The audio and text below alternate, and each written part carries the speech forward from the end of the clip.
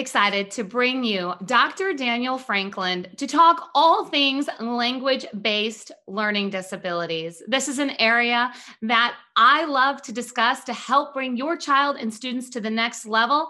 And I'm telling you, Dr. Franklin's going to bring your thought process, your skills, your insights on language-based learning disabilities to the whole new level for you and your child and your students. Welcome to the Special Education Inner Circle podcast.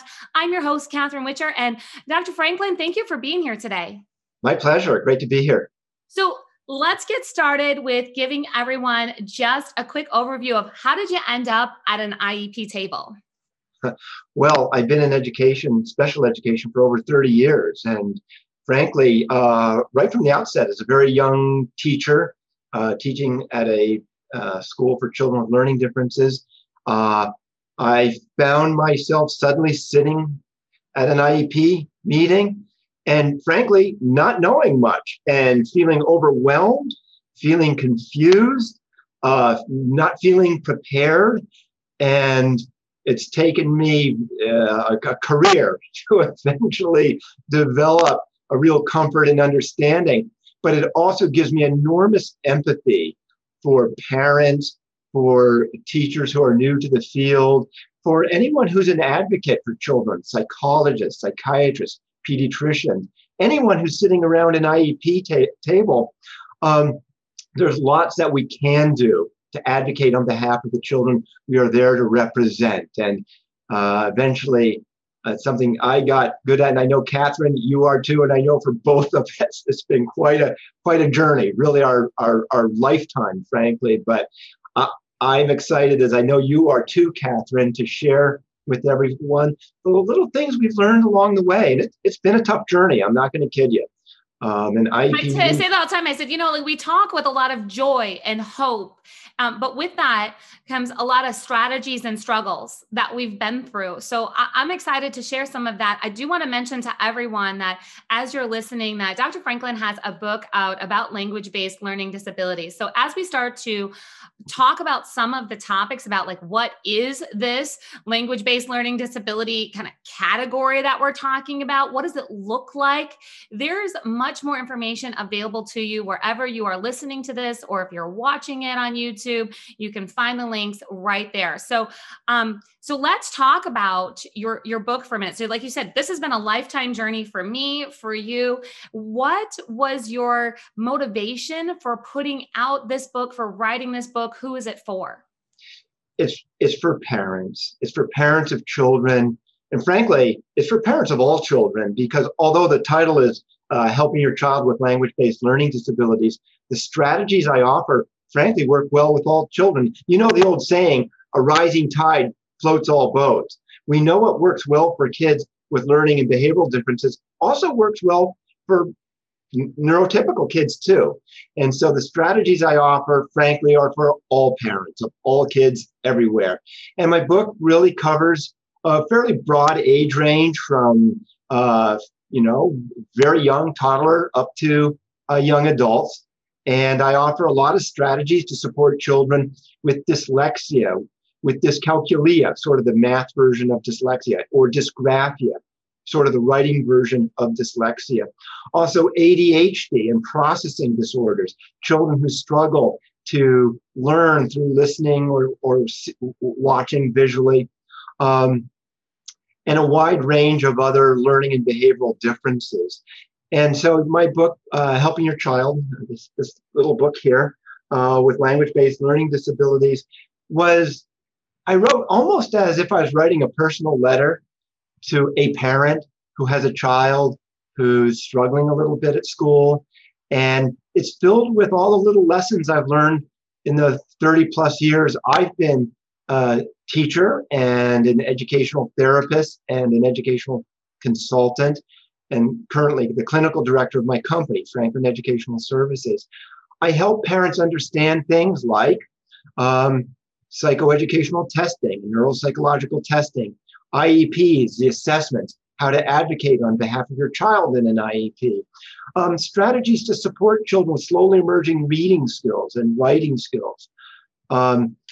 Children who are learning to read cannot read to learn. And this is very important because— Yes, let's go there. Let's go there. I was waiting. I was like, yes, come on, let's talk about that, because I get really excited to talk about this. This is how you know we're kind of like nerds about special education and all that. 'Cause I'm like, I'm really excited about this, to talk about the difference between learning to read and reading to learn. So a lot of times what happens in our case, so as master IP coaches, as parents, as teachers, we see students get to like that third grade level, and all of a sudden it's like, oh my goodness, this gap just happened. And I'm explaining to parents, like, there's really a shift in the curriculum that happens in elementary school that goes from learning to read to reading to learn. And that we need to acknowledge the difference between those two. So you tell me from your perspective, what is that difference? Like, explain what that is, the difference between reading to learn and learning to read. And what are some of the strategies that we need to be aware of when that gap starts to happen? Well, you really hit the nail on the head there, Catherine. You know, as kids get older, and we're talking about really bright, capable, motivated kids, but these are kids with slowly emerging written language skills. And that gap actually grows as they get older. So a first grader can't be more than 1 year below grade level in reading skill. But a bright, motivated 6th or 7th grader can be 2 or 3 or 4 years below reading level relative to their peers. And as that gap grows between their chronological age and their reading skill level, we need to actually provide higher levels of reading support because, Catherine, as you pointed out, right around 3rd grade, suddenly we expect kids to learn from reading. But if a child is not a skilled reader, they can't learn from reading because they're still learning to read. So we want 2 separate but parallel tracks. On one track, we want bypass strategies. We want to be reading the material aloud to children or reading it ourselves and explaining what it says and using all sorts of modalities to help kids understand the concepts being taught in science and social studies and English and other classes too. However, we do also want to be providing some reading instruction, but these need to be separate parallel tracks. And you know, Catherine, as we were talking earlier, before we started on air here, how there's a similar corollary with writing. While a child is learning to write, they can't write to learn. The example I use frequently when I'm working with teachers is all of us have sat down to dash off a really quick 30-second email. And 30 minutes later, we're creating a much longer email, and it's a good email. We're really getting into what it is we want to say, and we're developing our ideas and how we're going to communicate them. And 30 minutes later, we've generated a great email. And what are we doing? Well, we're using writing to learn and to develop ideas because we're skilled writers and we can.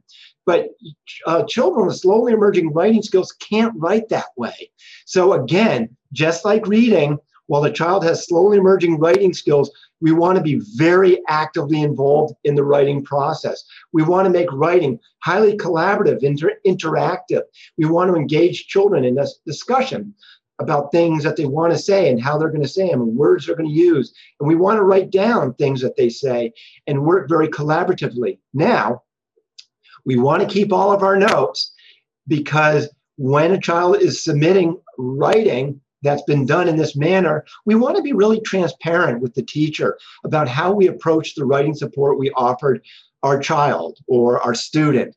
And indeed, this is a really effective way. It's a valid, common, and it's actually a very appropriate accommodation for lots of kids with IEPs, which is engage in writing as a collaborative, interactive process. But again, we want to be really transparent with the teacher. We want to keep all of our notes. We want to explain our process so there's no question about authorship or one of those other things that— yeah, we're taking data all the time, right? So that's part of this is we're talking about okay, reading to learn, learning to read, learning to write, and then writing to learn. And it like you said, these parallel tracks that we're on, and we need to document what we're doing on each of those tracks. And it can be as simple as journaling, taking notes, writing down, what are you doing to support your learner? And that's really important to take these strategies that Dr. Franklin's giving you and make sure that we're applying them and then we're documenting how we're applying them. Now, you mentioned something about how things can start to get overwhelming, right? So we're expecting somebody to read to learn, and they're still learning how to read. Or we're expecting somebody to write this really quick, just write down 3 sentences, when really we can't even get the 3 sentences out right now, because that we're still learning how to formulate those sentences and how to do the motor skills to write.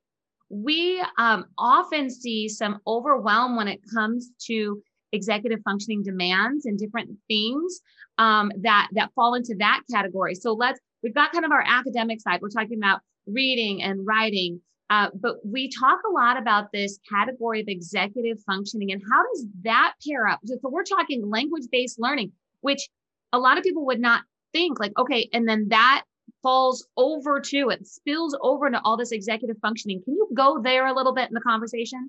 Sure. To do well at school, you need a lot of executive functioning strength and capacities, attention, the ability to stay focused, to shift your attention appropriately. Even things like emotional regulation are considered some of the areas of executive functioning. Organization, time management, planning, all of these realms, and there are many, many other realms of executive functioning. And if you're not really good at those things, it's really hard to do well at school. Indeed, objective measures of executive functioning skills are better predictors of grades than IQ. Oh, say that again. Say that, everybody. I'm not kidding you. Like, just make a note of where you're at in the podcast right now. If you can't stop and listen, get out your journal if you can. Okay, say that again. Executive functioning skills. They are objective measures, because we can objectively measure a lot of, not all, but a lot of executive functioning capacities, are a better predictor of grades at school than IQ. And what's happening is, for children, these could be really bright, motivated kids. But a lot of those kids, children with ADHD, and we know that ADHD co-occurs with dyslexia at a very high rate, around 20%. It co-occurs with autism at a rate of about 70%. And it co-occurs with a lot of other primary challenges like dyslexia or specific learning disabilities in the area of reading or ADHD. We know with Down syndrome and with autism, ADHD and executive functioning deficits co-occur. So whenever we're working with, frankly, just about any kid struggling at school, we want to become highly involved in providing executive functioning support. We need to think of ourselves as the time manager, as the planner, as the organizer. Why? Because the demand for those very discrete and essential capacities are often not developed well enough for children to manage the executive demands of school. So we really want to be there. We often describe it as being a surrogate prefrontal lobe, the part of the brain that is largely, not exclusively, responsible for executive functioning skills. We as adults have a well-developed prefrontal cortex, and because we're older and more mature, we're able to do those things. We're able to plan and manage time and even stay regulated from a psychological or emotional standpoint.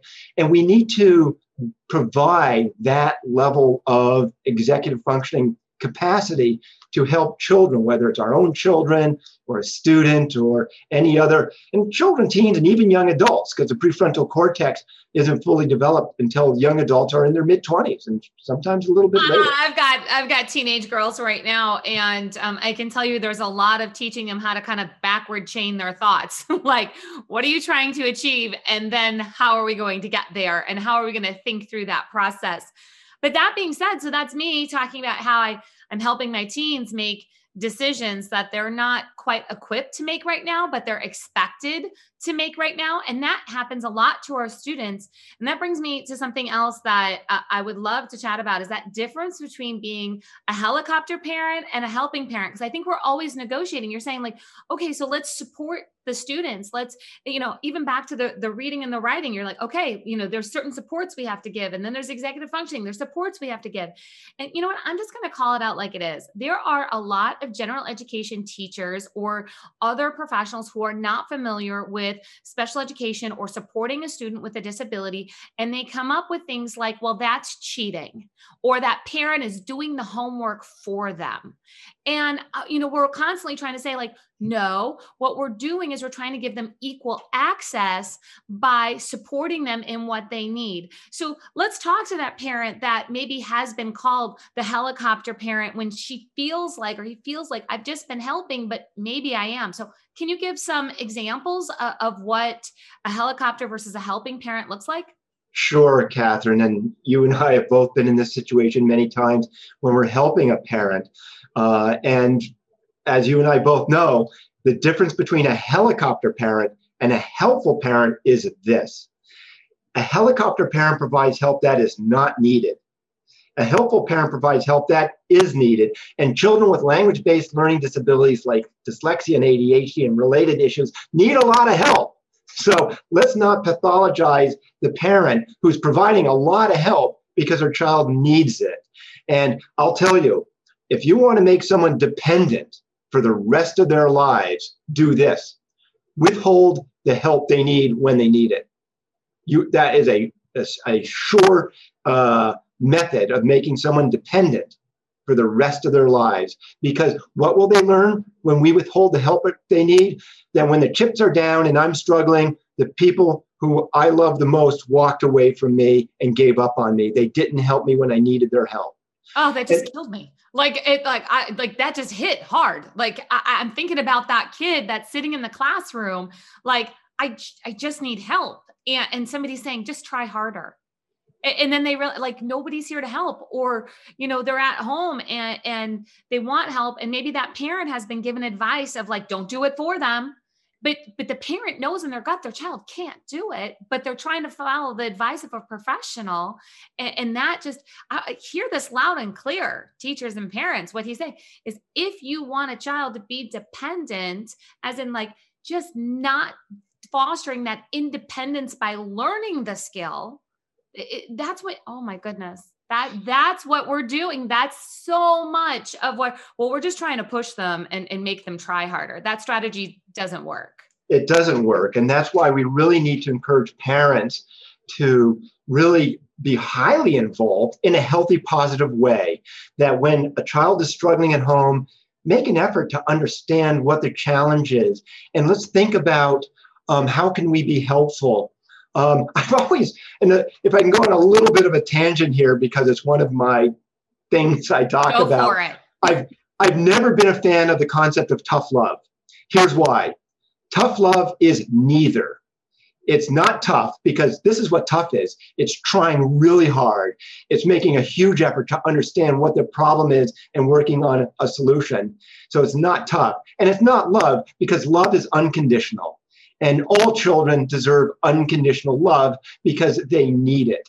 And so we need to abolish this construct of tough love, because it's neither. It's not tough and it's not love. And we also need to not pathologize a child's need for help.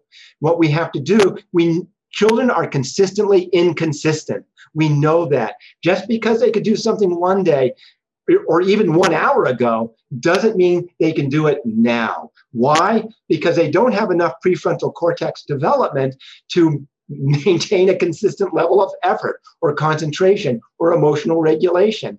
As adults, we can. We know that the older we got, the more we could keep ourselves regulated, even when we didn't want to be regulated.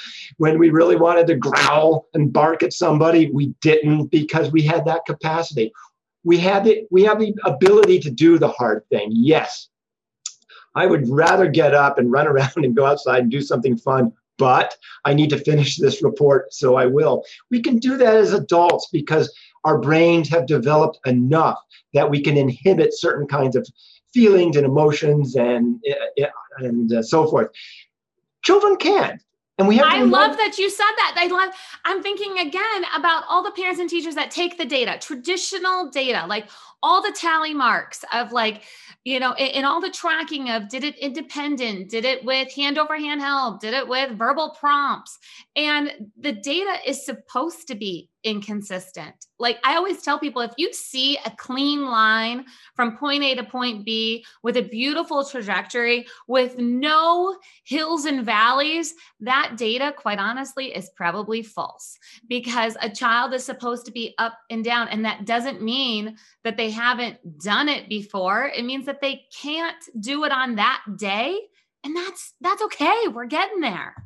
Absolutely. No, we have to get really comfortable with variation and inconsistencies, and even our own, frankly. You know, we have to be patient with ourselves on the day when it's hard to provide the help we might need to provide. We do know this, that children who have safe, secure connections securely attached to their parents prevail. They do well. They're resilient. Unfortunately, children who do not have strong, healthy relationships with their parents don't do well. They tend to be less resilient. They tend to be less likely to prevail. We must always prioritize the quality of our relationships with children above all other considerations. A child who has healthy, positive relationship with his or her parent is invariably going to prevail, be resilient, and do well. We even know that children who are securely attached, children who have safe, secure connections to their parents, have better executive functioning skills. It's a sure way to promote executive functioning skills. Focus on the quality of your relationship with your child or your student. Teachers can do this too. And teachers, you can do that too. We're talking about caregivers. We're talking about, you know, a lot of our households are not traditional right now in the way where there's two parents in the home and there's all the stability that they're wanted, you know, that we wanted there to be, especially over the past year with everything that has happened.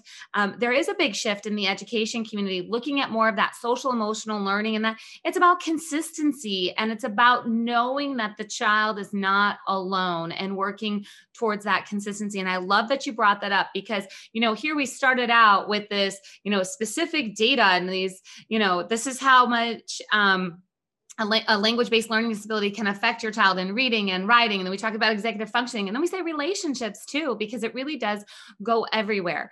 I do want to make sure that we talk about, we touched on this again before we hit record. Sometimes we have some of the best conversations before we hit record. So I have a little note here to make sure, you know, we're talking about this consistency and success, that there's ups and downs, there's peaks and valleys, there's learning to read and reading to learn, and all of these things.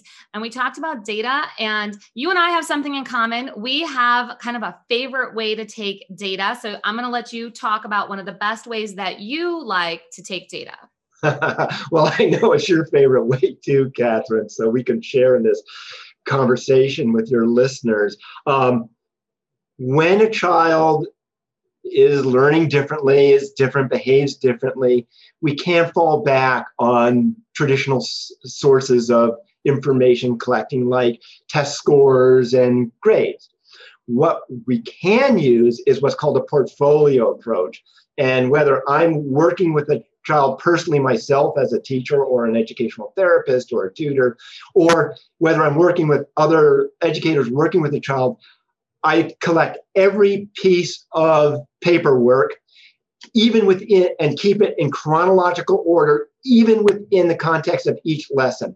So as I'm coaching ed therapists and tutors and teachers who are working with children, when you sit down and start working with a child, keep every sheet of paper you use with that child and every note, and keep them in chronological order. I number them, page 1, page 2. And the reason is this. As we work with children and we take notes and we have them generate work for us in the context of our lessons, and when we begin to look at that work over the course of several weeks or several months or the course of a year, and by the end of a year, we should have a big, thick stack of paperwork from the beginning of the year to the end.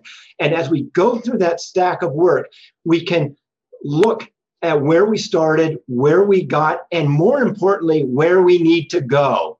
That's why after a few weeks or a month or two, let's look really carefully at where we started, where we got, and let's use our notes and let's use our observations to guide the next few weeks or couple of months in terms of our goals. It's the only way we can really authentically assess.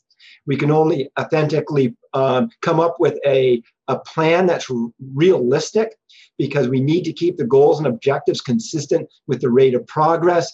And this is for my money, the best way to measure progress and to create goals for future learning objectives. Yeah, I always say we're overcomplicating this concept of data. Data is really just written documentation of where we were and where we're going and what happened in between. And it's just documentation. That's all that it is. Now, there's, of course, a time and a place, and some numbers can be great when it comes to standardizing some things, but we need to put that all into context, as in those tests, whether it's a teacher-made test or it's a standardized test from a big corporation, we're not built for our different learners.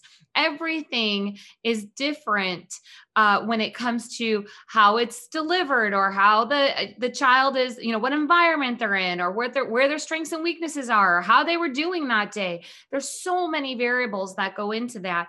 I want to encourage everyone to make sure that if you're just like, yes, okay, I need more strategies, and how do I get this through to the IEP team, and how do I get my child help, and how do I know if this is really what's going on with my child? I'm going to have all the links for Dr. Franklin, who has so many resources, and he does have his own do we call it educational consulting company, educational therapy? You do a lot of different things within your clinic that you're running on there. So we'll have the links there. You also have his book to get started. And I'm excited to share with you that Dr. Franklin's going to continue this conversation at the whole next level inside of our special education inner circle members area. So if you're not already a member, you'll want to go over to specialedinnercircle.com, become a member, get that VIP treatment, behind the scenes, in-depth conversation. So Dr. Franklin, I would love for you to share one last word of hope and encouragement for our parents and our IEP teams who are going to take a breath over the summer after probably the most chaotic year that we've pretty much ever seen in education. And they're going to get ready to go to this back to school season. What are some words of wisdom for them that you have? Well, children who feel safe and secure in their relationships with their parents do well in life. They have good lives and they have happy lives. Parents who provide the help their children need when they need it and do not pathologize the need for help are providing the type of help that is truly needed. And third, even though children with learning and behavioral differences often start off slowly, as they get older, they begin to catch up. And even though in the early years that gap grows, as they get older, it begins to close. And long as we stay hopeful, and long as we stay helpful, and as long as we stay connected, and long as we always prioritize the quality of our relationship with the children and the students around us, in time is your ally, not your enemy. In time, these children will excel. They will find their passion. They will find the thing that they want to do, and they will pursue it, and they will excel at that thing. It could be in any realm. It could be in the arts. It could be in the academics. But we just need to stay positive and hopeful. And this is how we can help all young people of any age, teens, children, teens, young adults, really thrive and excel and do well in life. I love those words. I'm gonna take those words for myself too, as a reminder over the summer and as we go into this next just education season that we're going to see across our country. So again, Dr. Franklin, thank you for being here today. My pleasure. It's been wonderful being with you.